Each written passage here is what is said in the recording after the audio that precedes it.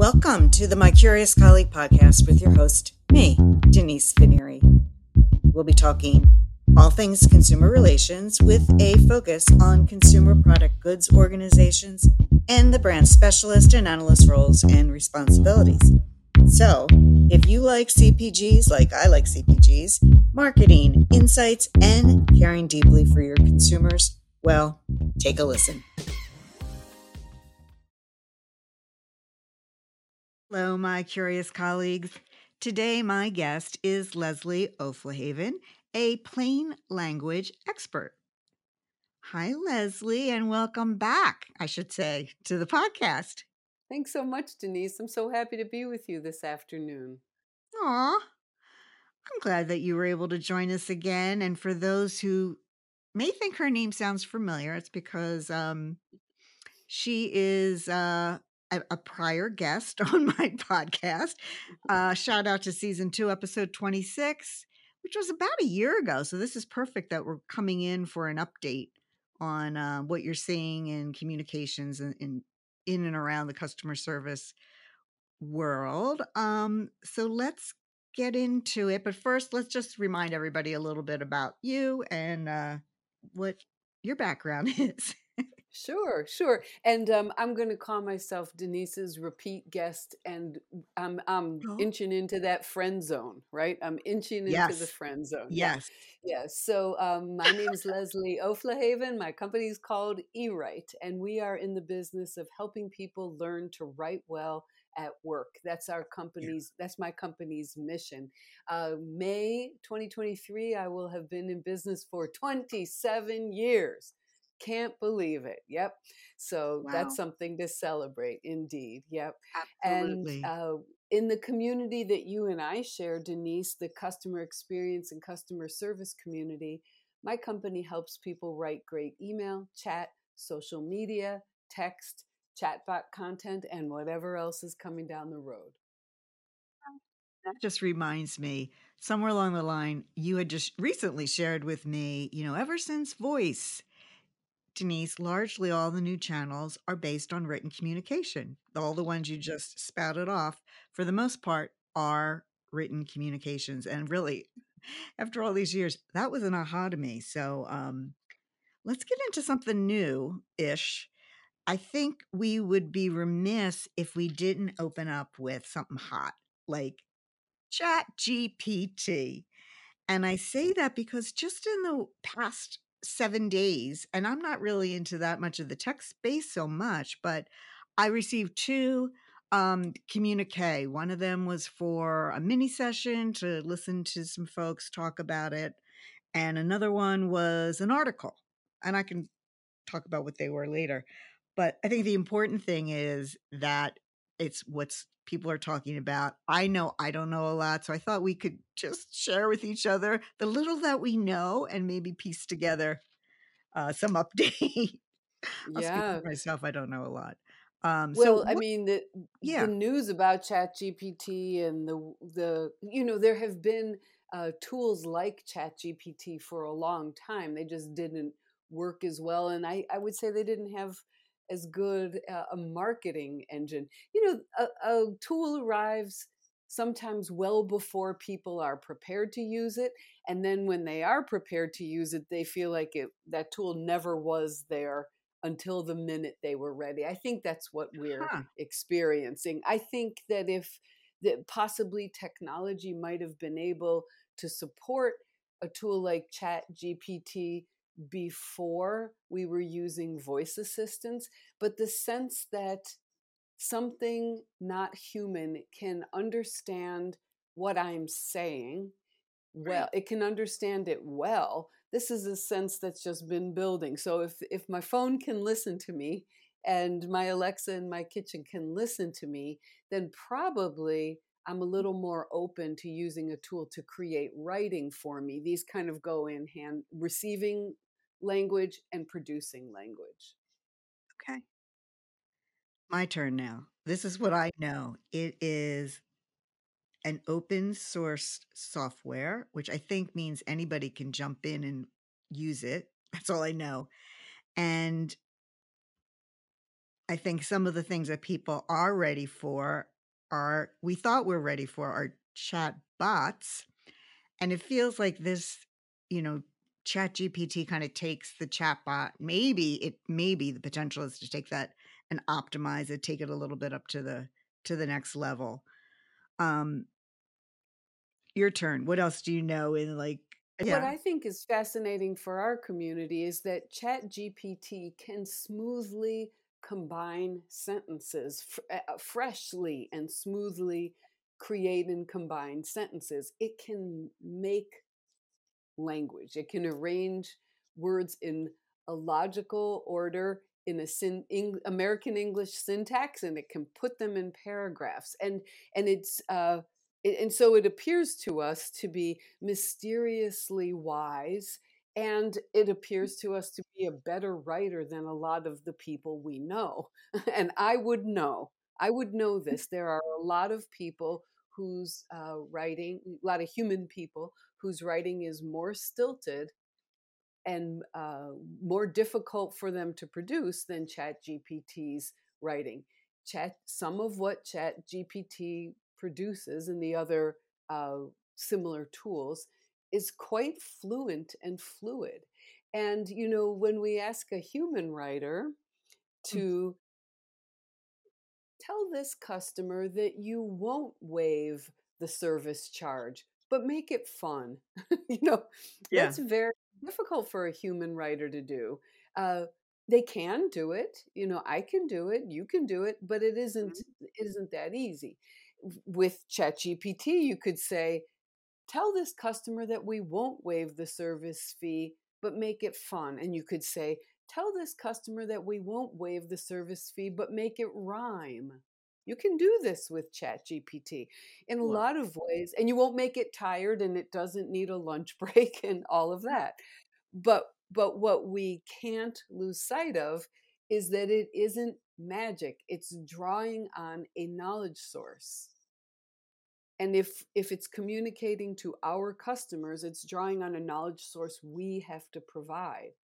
And we have always had garbage in, garbage out problems.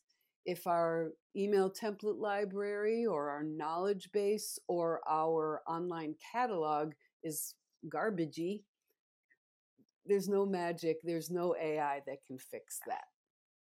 so there's still a human behind that curtain, no matter how we In look a at this. way. Yeah, Hmm. I think In in a a way. way. Hmm. Let's ladder it up a little bit. To just artificial intelligence. Again, I'm really out of my comfort zone, but let me just give it a try here. AI, just artificial intelligence in general, of which chatbot and ChatGPT, I think, are part of. Do we feel generally, or do you feel generally, these will? It feels like you're saying that these will improve the agent's experience in putting together a communication. So my question to you is, do you feel as if these are going to ultimately improve the customer experience, or do you think this is just chronically going to, everyone's going to be harassed by AI? Oh, no, I don't think everyone's going to be harassed by AI. I think Okay. it will improve the customer experience if companies use it well. And Mhm. that's the big if, if we take a chat bot as a little rudimentary, fairly rigid example of AI, a chatbot that draws on a collection of 12 badly written FAQs and shows them to the customer and keeps asking, did that solve your problem? Did that solve your problem? That's a terrible experience. It's not the chatbot's fault. It's the fact that the company that's feeding the chatbot the information has written poor quality information, and that company feels absolutely chill about wasting the customer's time. Oh. So if the other conditions are in place, we will feed these artificial intelligence tools excellent content if they are not providing a better customer experience, we will improve them or stop using them temporarily. It's the company's responsibility in all ways. Agreed, ultimately. Agreed. Hey, let me just jump in here. For those who are listening and maybe watching on Spotify on your phones or YouTube, we do have a secret, double secret guest who has popped in. He's not so secret. He's a mutual friend of Leslie and I, and it's Neil Toff, who is the president of Calzilla. Um, Neil, we're going to put you on ice for just 1 second. Um, and we'll, yeah. um, we're going to talk a little bit about employees and then get into something that you all could chat about. So thank you for coming. All right, Leslie, let's lean in on those all important agents, frontline employees. I know you have a lot of heart for them. I have a lot of heart for them as well. What are some of the things you're hearing about them in terms of their expectations and how that may, lend itself to the work that they do? Yeah. Well, I'm hearing from them that the best of them, the best of them who work for the best companies, expect a great employee experience, and that the least satisfied ones who work for the worst companies are just being ground to a powder by the terrible employee experience. So I feel like the Wow. difference between the best companies and the worst companies is getting wider and wider and wider. So there's nothing more inspiring than being in a contact center where the employees have the trust of their managers, the software and other tools to do their jobs really well, where they know what their next promotion is going to be, where their career will go. It's Yeah. just wonderful. I know this one of my clients uh, works for a software company, and everyone, it's a smallish company, and most people know their employee number, and of course employee 1 and 2 were the first and second hired, and now they're on employee 473. But I think employee 5 in the contact center is still working in the contact center and loves it. It's a great place to work.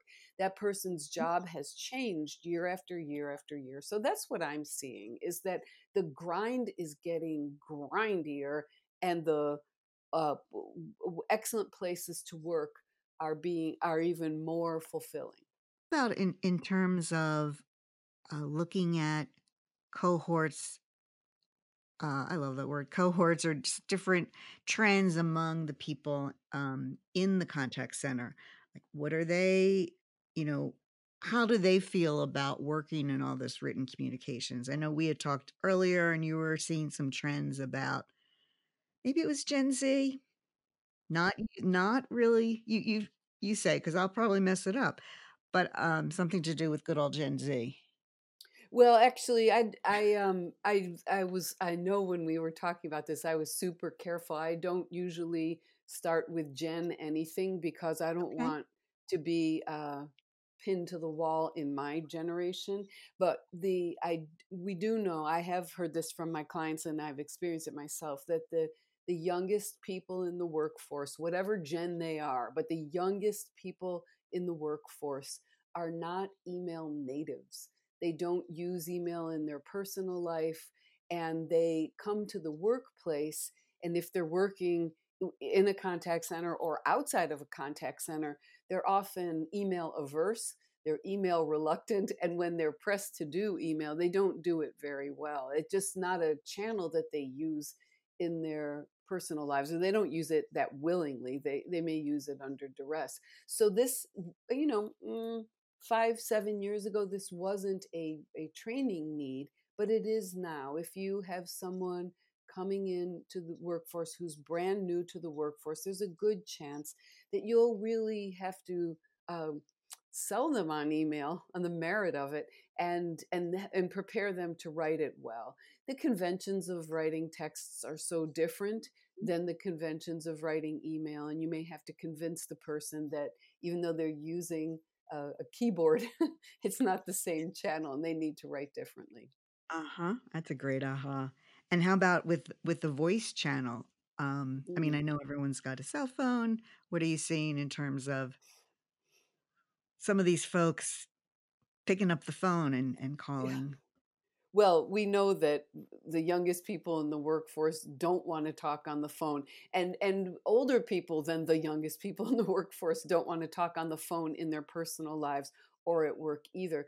But we also know, and I'll be interested in what Neil has to say, that voice continues to be the most popular channel in most contact centers. So I think a person, a young person with a phone, a very young person with a phone, may not want to call their mom and they may not want to talk to their colleague on the phone. But if you keep billing them double on their Netflix, they do want to talk to Netflix about the error in their bill. So it's not the preferred channel in their personal life, but they will use it when they need help.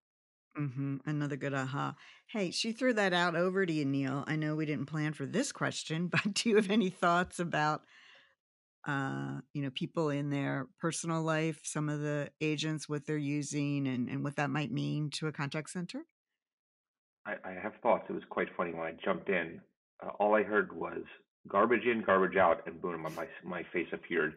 I'm not sure who's telling us what about that, but it is a pleasure to join you, Denise, and to podcast bomb Leslie O for just a minute. And I don't know if I'm apologizing or I'm thanking her, but anytime I get to spend brainstorm time with Leslie O, I love it. Last time I did this on a podcast with her was with my podcast, and she handed my you know what to me about a lot of different topics. And there's nothing more humbling than being outmaneuvered in one's own podcast by Leslie O. It's a great activity. But she She comes in remembers it. like she just, yeah, what is that phrase that, comes in like a bee, but I don't know. It's a boxing phrase, but she comes in Floats like quietly a and then, butterfly, stings like a yeah, bee. No, she doesn't that, sting. She doesn't sting. She just that sort of, one. yes, she kind of casually just knocks up your side head a little bit with a little bit of Shakespearean poetry. Stop. She knows. Well, She just knows. I enjoy that sparring a little bit and it's all in good fun. So that's why I've got you both here. I appreciate both of you being open to this. And so here's did you have your comment though about well, let's go Oh, right so into the plan I did. question. I had a couple things, and mostly actually, mostly to agree with Leslie, which is if one were to generalize and put the younger workforce into a box and category, which is very easy for us to do. But there are some shared characteristics, and yes, when you ask them to generally sit and write an email, maybe they look at you like, huh? And when they start to write, it's oftentimes in lowercase with little to no punctuation and it's with emojis. And that's great among themselves. But when you want to have a business communication go out by email, by chat, on social media, whatever the channel or channels are, probably that's not the correct way to express the brand voice from a what the person is reading or listening to when they read it or what they're seeing. Hmm. So there's some challenges, and that's why you hire Leslie O to fix that. If you can fix that problem, she's the one to do it. It is a challenge, without a doubt. If you ask them to do the SMS channel or to do social media, it's a bit Yeah. easier, but you will kind of like the garbage in, garbage out thing. What you're going to get, the output is going to be the demographic that you're putting into it and the traits and habits, good or bad, that they bring to the table. Hmm. Um, and that's, like I said, why you're going to get lowercase stuff without punctuation and, run-on sentences that if you were to, uh, diagram the actual sentence, it's probably 35 run-on sentences put together without commas. Hmm. Yeah. Yeah, this is what I'm seeing though that's a little different. Um, 5 or 7 years ago, if you had a brand new person in the workforce, their emails might look just as Neil had described, a lot like texts and probably too casual. But 7 years ago, you could say to this person, um, I need you to tighten these up. I need you to make these more professional. You know how a professional email is supposed to look. I need you to please do that. what I'm saying is that if you're 23 or 22 in the workforce now, if your boss says, I need you to write a professional email, you're writing something that looks like a text, you don't have a frame of reference for what a professional email looks like. You just don't have experience with it.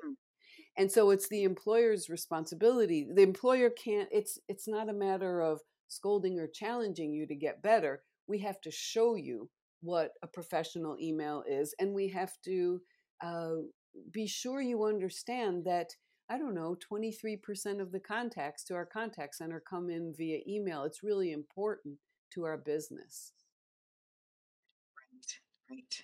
So there is an opportunity there. I think it's a reflection maybe of um, not only the demographics of people that just don't like or have not never been educated on what good writing really is or formal writing, but also Mhm. maybe it's an indictment of our education system. I know we don't want to get political here, but it's a challenge for the workforce that is coming to the contact center. They don't have the writing skills, and you can yell and scream at them as much as you want and tell them, I'm expecting something formal, and they'll look at you. They don't know what you're talking about. They Yeah. literally have no clue. Yep. Yeah, I understand that. I don't know what we'll get by indicting the education system. And though I can be as sharp and salty as the next person, when it comes to helping people build writing skills, mostly I say, welcome. We take all comers. Please prove to Yeah. me that you're willing to do the work. I'm not going to sit here and do on site or virtual workplace training and have you be like, how interesting, I don't care. That's not happening. But I will help you. I will help you build those skills. And if, coming back around to our talk about Chat GPT might be the very thing we can use to help people whose writing skills lag, but perhaps their customer EQ is high or their product knowledge is high. Mhm. ChatGPT could be a great tool as long as the information sources it's drawing from are good. All right, gloves down for a second. Let's get into um, the topic that I know you had shared with me, Leslie. Your sort of thought about the future and kind of your wish for this space. I won't even give it a name right now. So it's kind of like, tell me a little bit about that and then nomenclature. Yeah, the nomenclature to describe what it is that we do. Well, are you talking about customer service versus customer experience? Yes, I didn't want to lead you Yes. too much, but that's it. Yeah.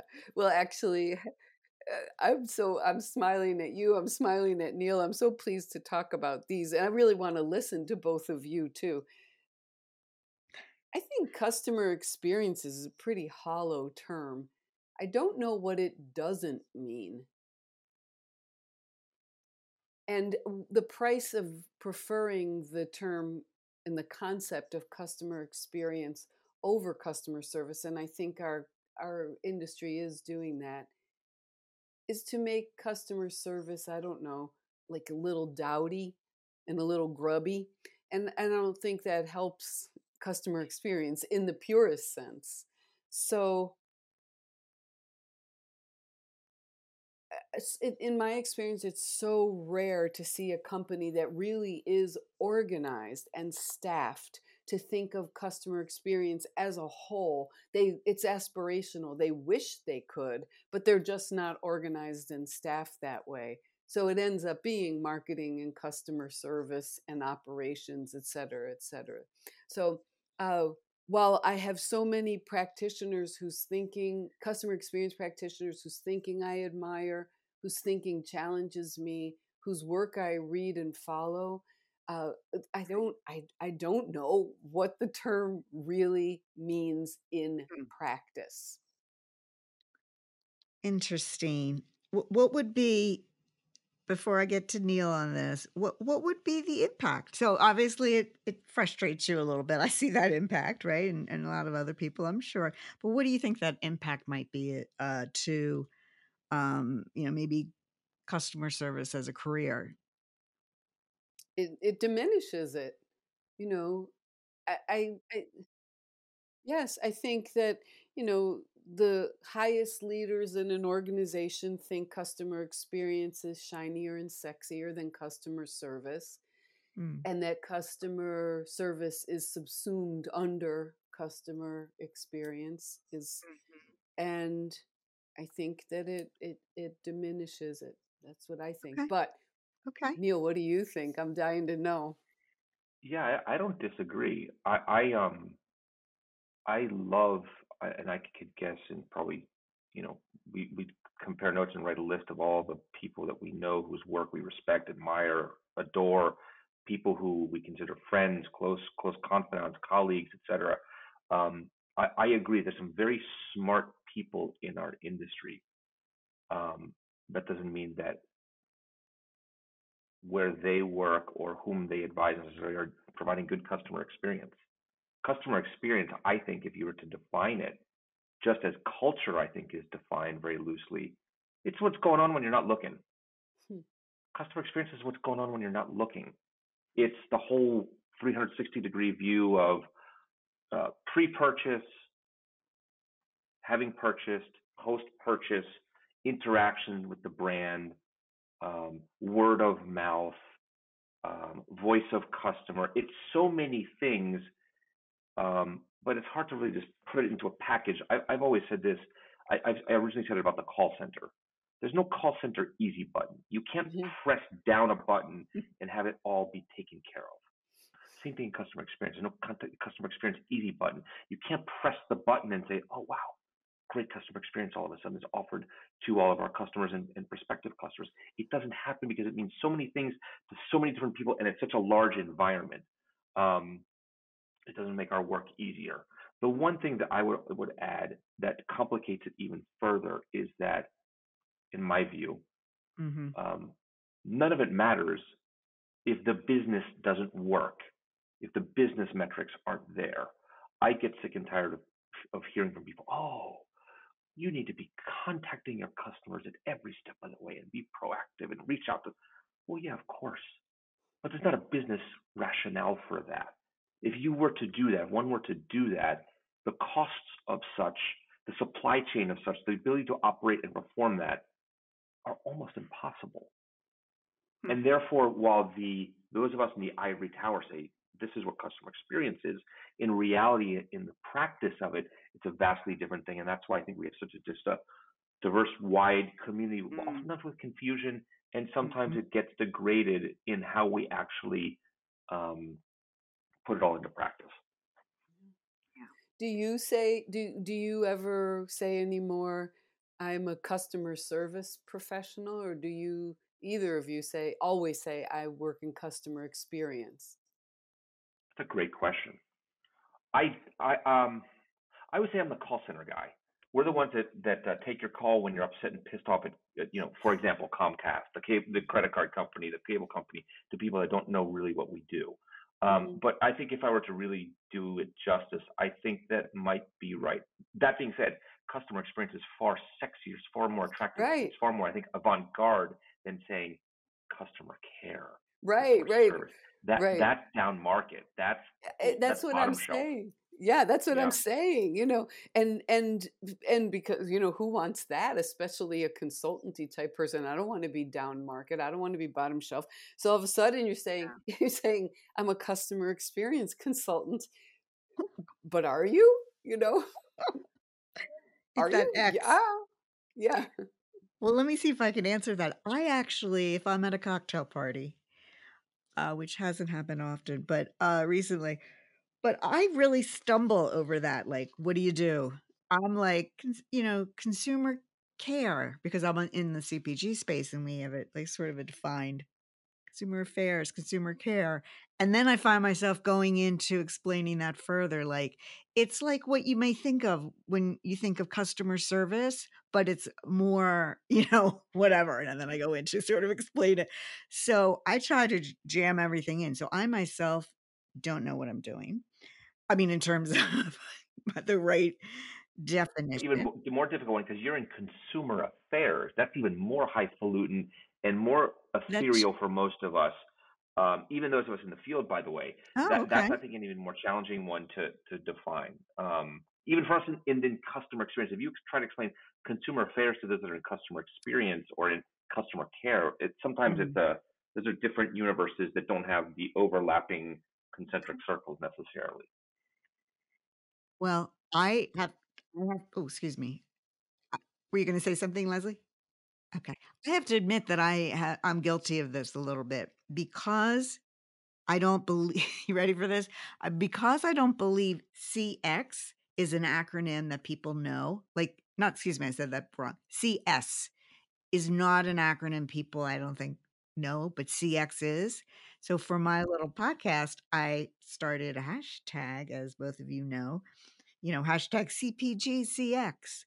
So in a way, I'm a little bit guilty of that, but may I tell you why?